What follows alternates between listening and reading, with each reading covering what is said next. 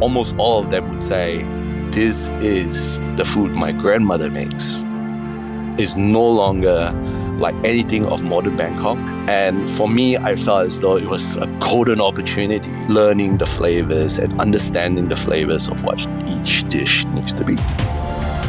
This is the Deep in the Weeds podcast. I'm Anthony Huckstep. The art of butchery is one that many chefs try to master to enhance their knowledge in the kitchen and better understand the ingredients they're cooking with. How vital is the craft of butchery to a role as a chef? Eric Kwek is the head chef of Mr. Tompkins in Melbourne. Eric, how are you? Yeah, I'm good, thanks. It's great to get you on the show. How are things in Melbourne at the moment? Yeah, it's good. Look, it's starting to pick up right now because, we're just entering into spring, so we're starting to get really busy. Tell us a little bit about Mr. Tompkins. Well, Mr. Tompkins is a restaurant, a signature restaurant for the Rendezvous Hotel. We wanted to do European classics with a twist. So essentially what we're doing is European dishes. And I've decided to bring a bit of an Australian native twist to a lot of our dishes. Europe is huge with all sorts of different cultures and cuisines. Give us an idea with a couple of dishes that to sort of give us an idea of what you're doing there in regards to European cuisine. So we do a lot of like the classic West Europe dishes, like a lot of French dishes, classic English dishes. We do things like slow stewed pork cheeks, things that Nonna would make, that kind of thing. And we also do a couple of pastas. We also do classic pan-seared fish. Just really the basis of European cookery. And we add a nice native twist to it. Amazing. Tell us a little bit about this native twist that you're adding to these dishes. Was there some examples you have? So as I spoke earlier about the pork cheeks, what we do is that we actually add, usually you would add like a very nice classic glaze onto it, like a jus or something. For us, we've decided to go with like native kwandongs, so they're really like a desert peach almost. It's a stone fruit, and so we pick through them, we puree it, and we make it into a glaze, and it's really, really tart. We balance it with like native honey and some sugar, and we glaze it on top of the pork cheek. So it's almost like a really savory pork dish with a really super tart native twist to it, which is the kwandongs. What's it been like for you in the kitchen, sort of navigating sort of native ingredients with these classic European techniques? Has it had its challenges to get it right? It's surprisingly come quite naturally for me. Because I picked up hunting probably about 6-7 years ago, and I spent a lot of time in the bush. And through spending all that time in the bush, I've actually picked up learning about a lot of these native ingredients. And so we do find like native rose hips and all that kind of stuff. And I would often pick that kind of stuff. I would find mushrooms and decide to look deeper into foraging for mushrooms. And I've just incorporated that into a lot of our menu. And it's a very easy transition for me. So what I've done is that I would think of classic pairings with, let's say, rich savory dishes, or even like a river fish. Like we do our Murray cod, and we serve it in like a classic creamy sauce, and we serve it with macadamia nuts. And see, back home in Singapore, we always have fish wrapped in banana leaves, and it's true that almost that experience that I've learned that maybe I can look for something that is almost like a replica of what I would do back home. So I found out that there are like indigenous Aboriginal people who would actually wrap fish and meat in paper bark and chuck it on top of fire and almost smoke and steam it in the flavors of paper bark. And that's how I usually transition those dishes from experiences I've had back home to what I would apply to in our menu right now. That's fascinating, that discovery that you found. But tell us a little bit about the hunting. When did that all start? And is there sort of one expedition that you can tell us about that you went on that really opened your eyes? Yeah, I can name I can name one. So I do a fair bit of hunting in Victoria, and one of the places I do hunt is the Strathbogie Ranges. Um, I usually just go after deer, and I hunt with a bow. Yeah, so I do a fair bit of walking, and we walk through a lot of these ravines and thick bush, and usually where you would find deer bedded down or grazing is right among the thicks of blackberry bush, and it's a huge problem in the state forest actually.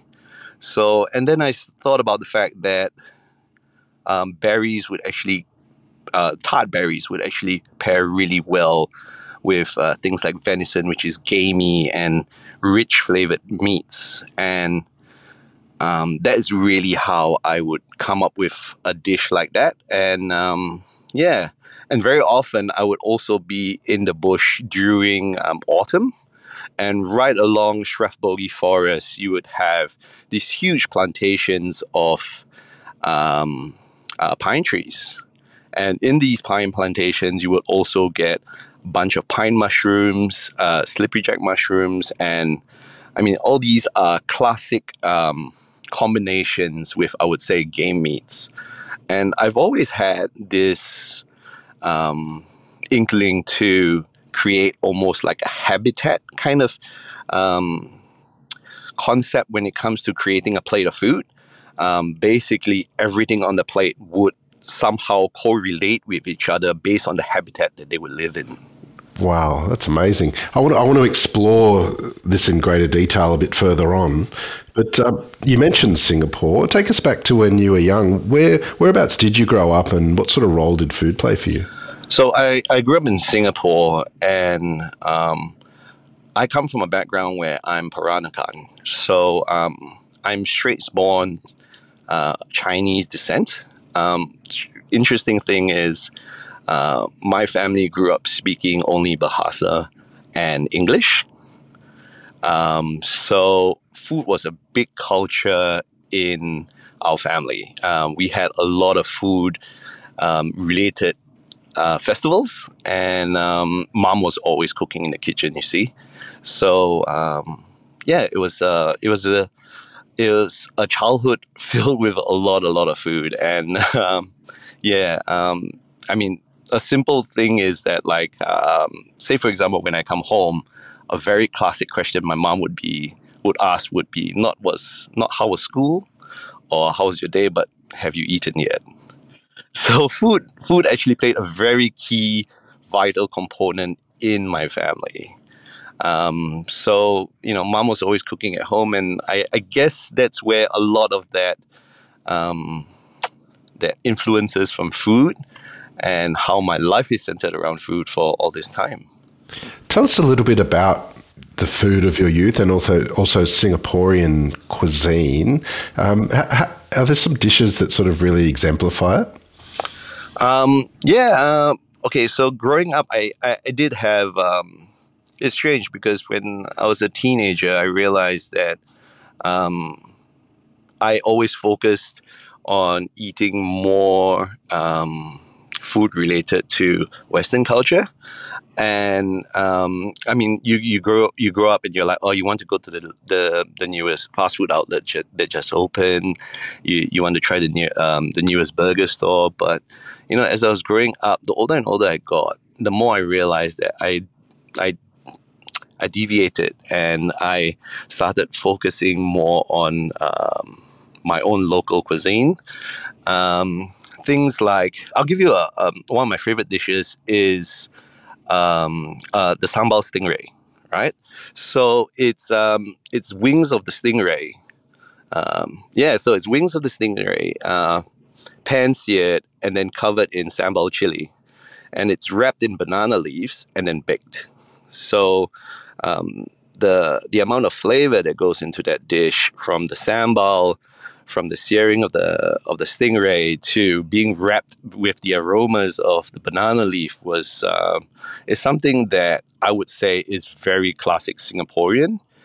Um, yeah, I also spend a lot of time eating things like laksa and all that kind of thing, and those are classic Singapore dishes that everybody knows about as well. When did you first sort of think of a career in food? That's actually a funny story. So I actually went to university to be a computer programmer. Yeah. So I think it was second year of uni that I realized this is not for me. I really got into it because I was like, oh, I was really into gaming at one point in time, and I was like, oh yeah, I'm gonna come out of university. I'm gonna be a computer gamer. I'm gonna program games. I'm gonna create games, and like, oh, it's gonna be awesome. And year of uni, I realized that there's a lot more to computer programming than I thought. And yeah, so I didn't really know what to do. I had to go through national service in Singapore. So I went to the army for a couple of years. And after the army, I was like, oh, what am I going to do?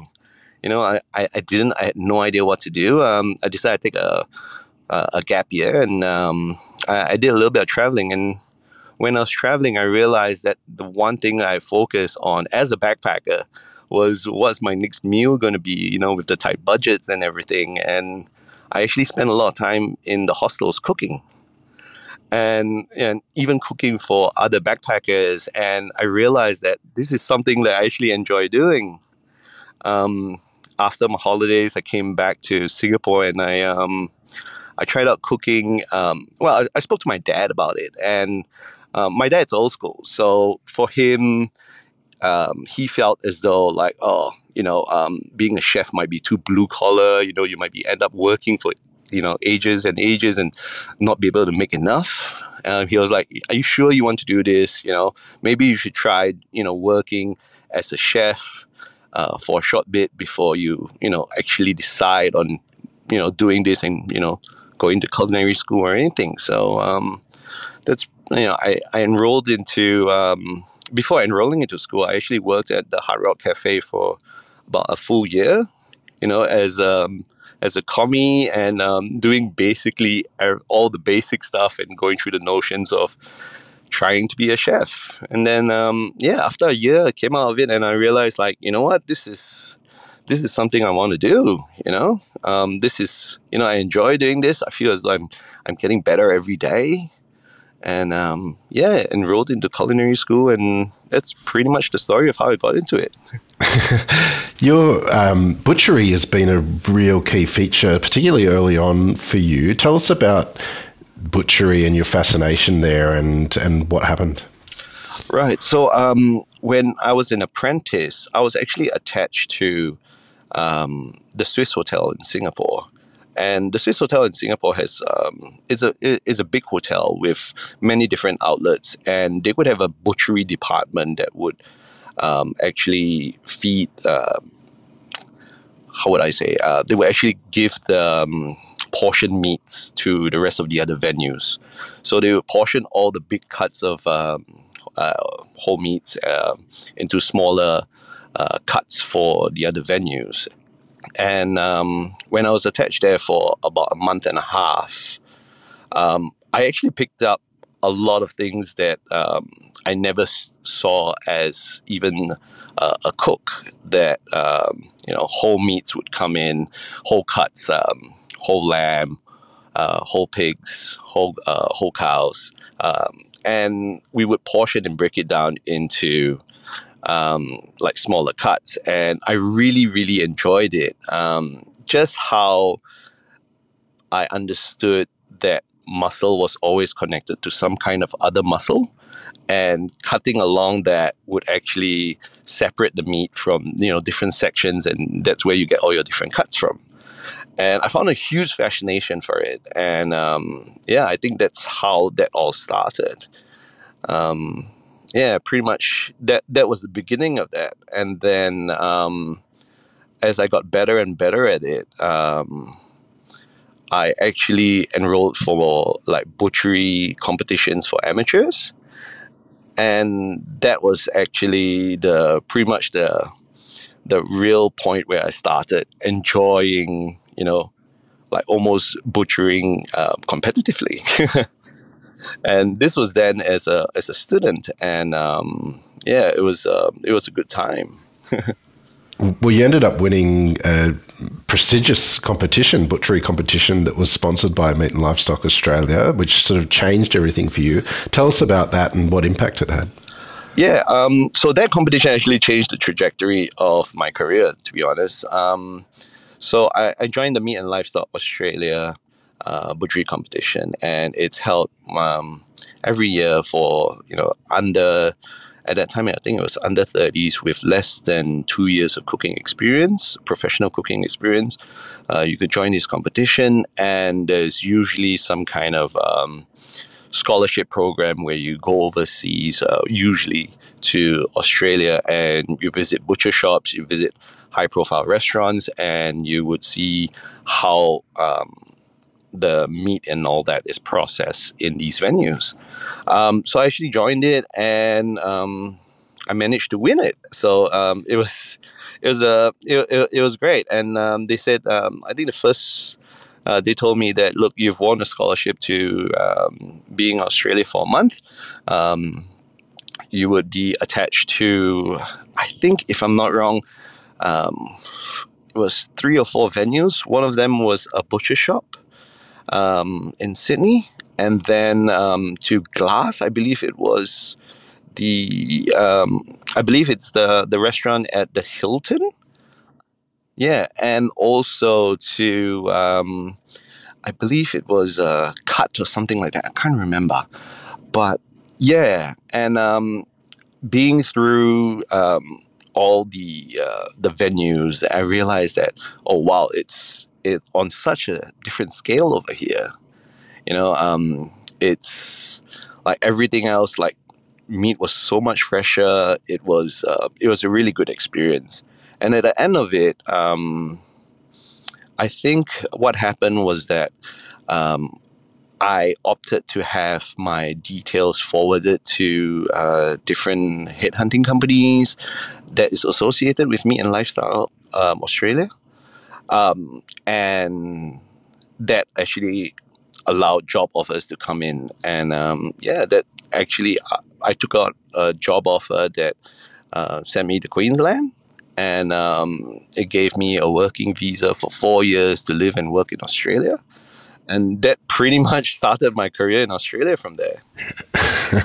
How different was life for you when you sort of arrived in Australia and started sort of working in the hospitality sector? Oh, mate, it was amazing.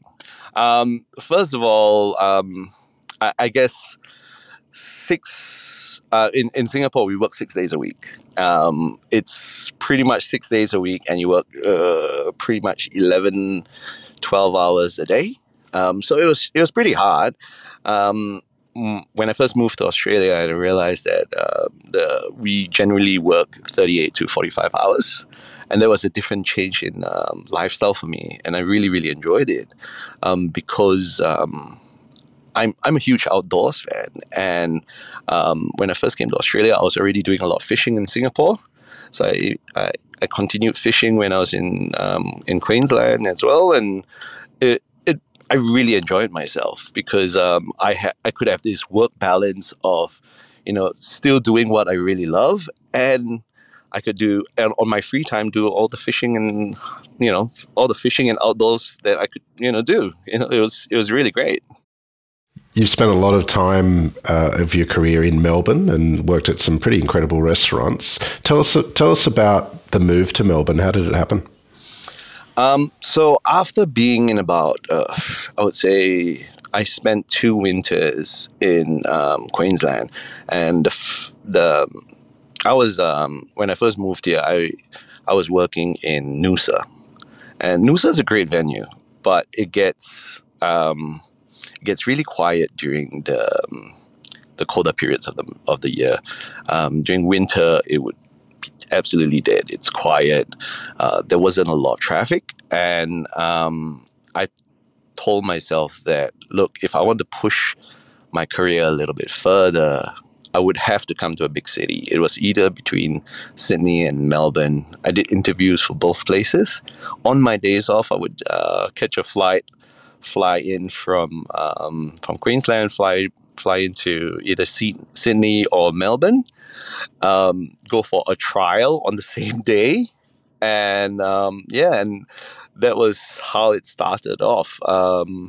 I think the first few places in Melbourne that I did go for a trial was the Point at Albert Park, and there's a big steak venue as well. They're very proud of their steaks at that time, and it was. I thought it was a great opportunity as well, and then I also interviewed at Circa the Prince, and I think pretty much after about 8 different trials did I finally land a position in Circa the Prince. Tell us about what it was like working there. You formed a really good relationship with Paul Wilson during that time as well. Oh yeah. It was a really good experience. Working there, it felt almost like it was a pace back in Singapore as well. Like Singapore is very, very fast paced, and moving to Queensland and Noosa, it felt as though it took a step down a little bit just to slow down. And then it felt as though it was going back into gear, into almost like competitive cooking again when I was back in Melbourne. And working among my peers, it was a it was it was very high intensity, and they really, it felt as though it really brought out the best in me. Um, at that time, I think after about a year being in Circa, um, Chef Paul Wilson wanted to open Cantina, Ackland Street Cantina. So I took the opportunity, and it was great. As in, it's really added to my repertoire of things that I would do. During your time sort of building your career in Melbourne, what's been the really sort of important people and venues as you sort of carved out your career? Look, Circa was definitely my biggest step into modern Australian cooking. And then opening Cantina allowed me to learn a lot of these like Mexican cookery. I think the next big step was working with David Thompson, and that was an absolutely amazing experience. It was very eye-opening to work with someone of his caliber and his approach on food, and I think that was probably one of the bigger highlights in my career as well. He really focused on the flavor of food, regardless of what someone or what other people might have the impression of. Say, for example, I'll give you the example that we always get complaints about how spicy a dish is, and it's and it's very interesting how he always stick to his guns and go, but traditionally this is not the flavor that they're going for. I'll give you an example. The green curry that we used to serve in Longchin by David Thompson had, per serve, we would have about 6 bird's eye chilies pounded in a mortar and pestle and added to the curry per bowl. And he was like, every impression of green curry, he felt as though is a sweet, savory concoction, which he felt was completely wrong. He was like, this green curry needs to be ear-numbingly spicy and salty. And I was like, and that's traditionally how it's always made. And it's scary how that even in Bangkok, sometimes people have forgotten that. When we started Longchin, we had, I think, 30 staff in there, and of which I think there were 25 Thai nationals. who first started out, and almost all of them would say, "This is the food my grandmother makes. Is no longer like anything of modern Bangkok, but this is the as authentic as what their grandmothers would make." And for me, I felt as though it was a golden opportunity to be working under him and learning the flavors and understanding the flavors of what each dish needs to be. Do you have a story of what it's like to work with David Thompson that gives us a bit of an insight of, what he's like? I'll always bring up this thing, which is we have the same inkling, and we really enjoy the same parts of a duck. Because we used to serve a roast duck red curry in the restaurant, and I would always be portioning the roast ducks which we made in house. We roast them, and then I would be portioning them. And as I'm butchering the ducks, he would always be standing right next to me, and we'll be picking away at the same parts. And it's interesting because it's parts not like people don't really focus on. Um, the strange bit is that when I'm portioning ducks, especially after they've been roasted and based in flavor, my favorite part of the duck is actually the skin around the neck and the cavity of where the guts used to be. I always found that there was a lot of there's a lot of skin, a good amount of fat, and you always get a lot of the flavor because the ducks are all stuffed with five spice, spring onions, and ginger, and a whole bunch of aromats stuffed into the duck and sealed through the cavity where the bum used to be. And after roasting them, you would take out everything from there, you would portion the duck, and generally that part of that cavity is cut out. And I would always go for it because I'm like, oh man, if I get to clean 6 ducks a day, you know, that's a lot of offcuts that I get to eat. And he would stand right next to me the minute he sees me portioning ducks, and he would go for the exact same parts. And he was like, "It's interesting that you like these things because these are actually the most flavorful parts of the duck. The neck is where you get actually the crispiest amount of skin, especially after you roast it in the oven." And yeah, it was a good experience, but it also reflects on how much he focused on flavors when it comes to eating something as simple as the roast ducks.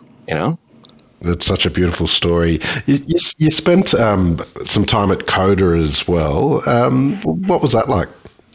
Oh, look, Coda was a great experience because it felt as though I was like doing Mexican cooking and then doing Thai food, and then I felt as though I was going back to almost modern Australian again, working for Adam De Silva.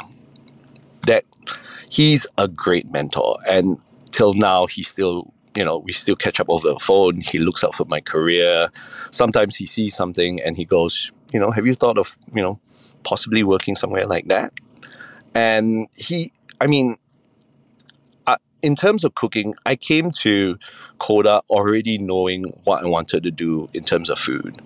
But I guess Adam really taught me about being a leader, about being a personality in the kitchen, and also how to treat your peers like other head chefs and networking, which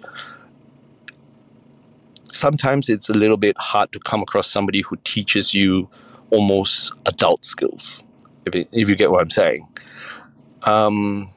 He would bring me for events and he would introduce me to different head chefs, different owners, and that really expanded my circle of people in the industry. 2020 was a crazy year for all of us on the planet, and it was a time when you made a move out of Melbourne to regional Victoria. Was that hard to get used to? Look, at that time, I didn't really have a choice, to be honest. And I think, yeah,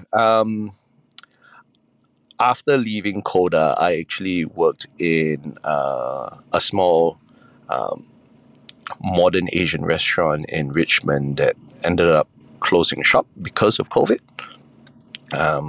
And that actually left me without a job at one point in time. And I was like, oh, so we're in lockdown, nobody's hiring, and I don't have a job. What do I do? Do I just sit back and wait for this whole thing to blow over, or how long is it going to be?